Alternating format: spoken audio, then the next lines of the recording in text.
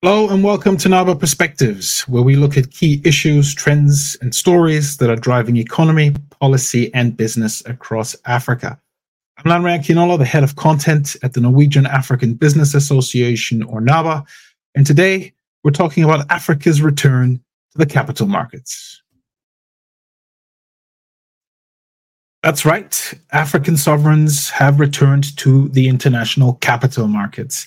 In case you weren't aware, the last time an African sovereign issued debt in hard currency, i.e., the dollar, basically, was in April 2022. So we've gone almost 2 years without a single African sovereign issuing any hard currency debt.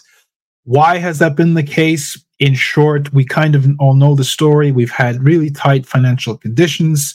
There's been concerns about debt distress across Africa. Now, in early 2024, market conditions are easing. US rate cuts are on the horizon, and that is once again opening up the door. In the last couple of weeks, we have had a flurry of activity. First, we saw Côte d'Ivoire sell $2.6 billion worth of debt. Then earlier this week, Benin issued its first US dollar denominated bond. It sold $750 million worth of debt.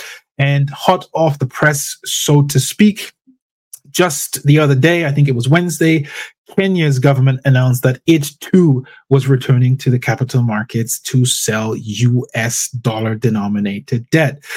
Now, on the surface, this is good news. Africa has been locked out from accessing capital markets. It's been locked out from raising the kind of money that African economies need to support economic growth, to drive investment. Now we're seeing things open up again. On the surface, in principle, this is a good thing. However, we need to be a little bit careful about this. First, we're still in the middle of a debt crisis. Let's not forget that. Now, a lot of discussion around this kind of beats around the bush and is a bit polite around this term of calling it a debt crisis. I would say a situation in which you have, I think it's almost 24 countries, according to the IMF across Africa, that are now at high risk of debt distress or in debt distress, where you've had 3 high-profile sovereign defaults in the last 3 or 4 years. You had Zambia in 2020. Then you had Ghana at the end of 2022. And of course, just a couple of months ago, we had Ethiopia also default on its external debt. All 3 of those countries are now trying to get debt relief under the so-called G20 Common Framework, which is, of course, aimed at helping these countries to restructure their debt. That process is proving to be very difficult indeed. Zambia has now been at it for over 3 years. And there's been many occasions when it seemed like they were getting close to reaching a deal with their official and private creditors, but we're still not there.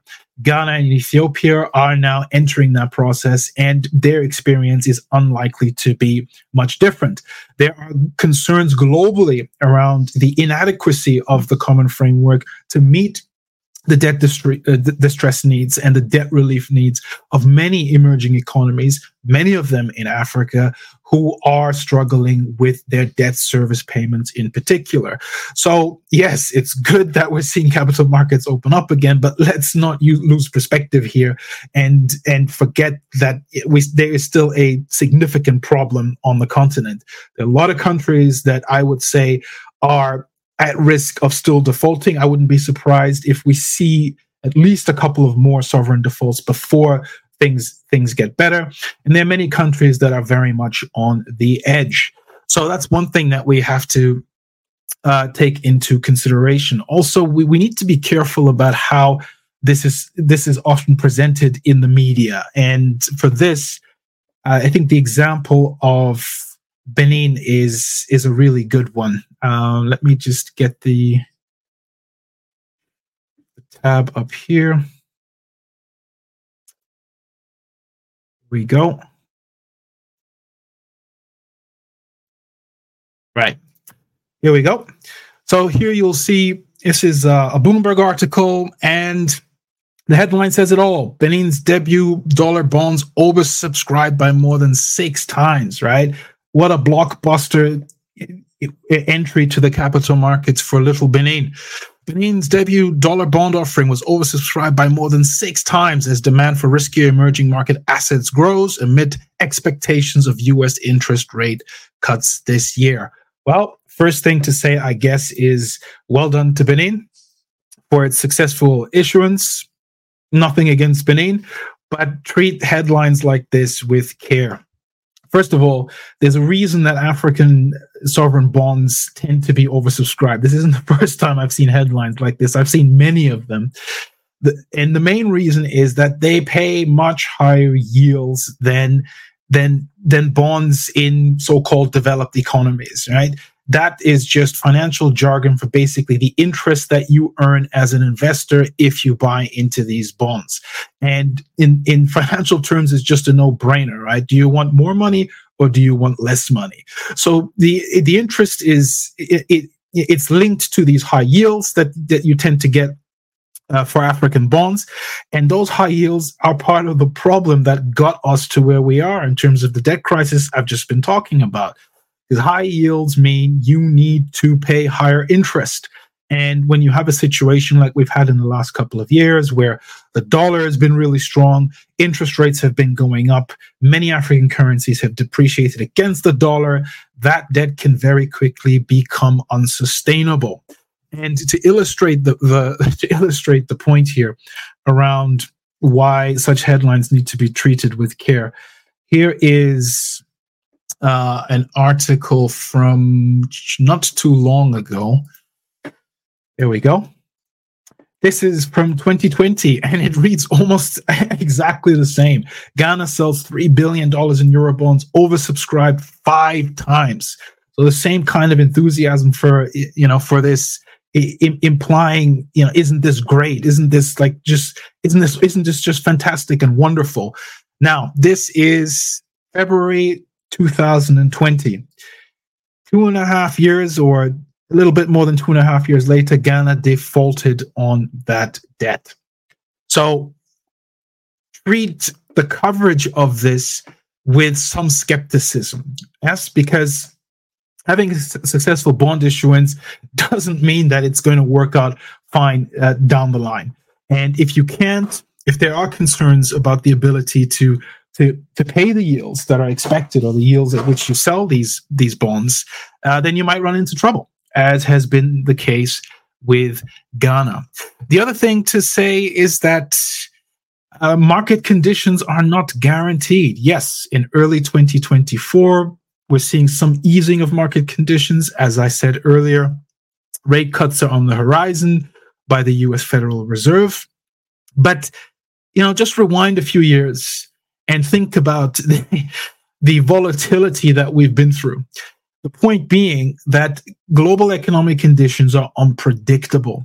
And I would say that given the current state of world affairs, the current state of the global economy, not to mention the potential for conflict and insecurity that we're all well aware of, I would be mindful of betting too much and banking on market conditions continuing to improve, or remaining or staying, or being stable, or being conducive to issuing these bonds for any amount of time. I mean, who would have thought in 2019 that we would have a global pandemic, that we would have a major war in Europe, that we would now be looking at an escalating conflict in the Middle East?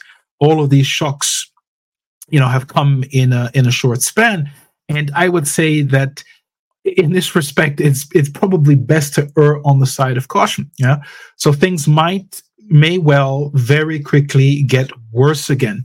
And then, we might once again find ourselves in a situation where, overzealous bond issuances can backfire on some of these countries. Now, let's also not forget that, on the same theme of the unpredictability of where things are going. So Benin and Côte d'Ivoire, at the moment, according to the IMF, they are considered to be at moderate risk of debt distress, which is good for them. They're not in the high risk club, which is not a place that you want to be. But let's take Kenya as an example. Back in 2018, Kenya was considered to be at low risk of debt distress. Then it was upgraded to moderate. In 2020, it was upgraded to high risk of debt distress by the IMF. And I would say that Kenya is still in a precarious position at the moment.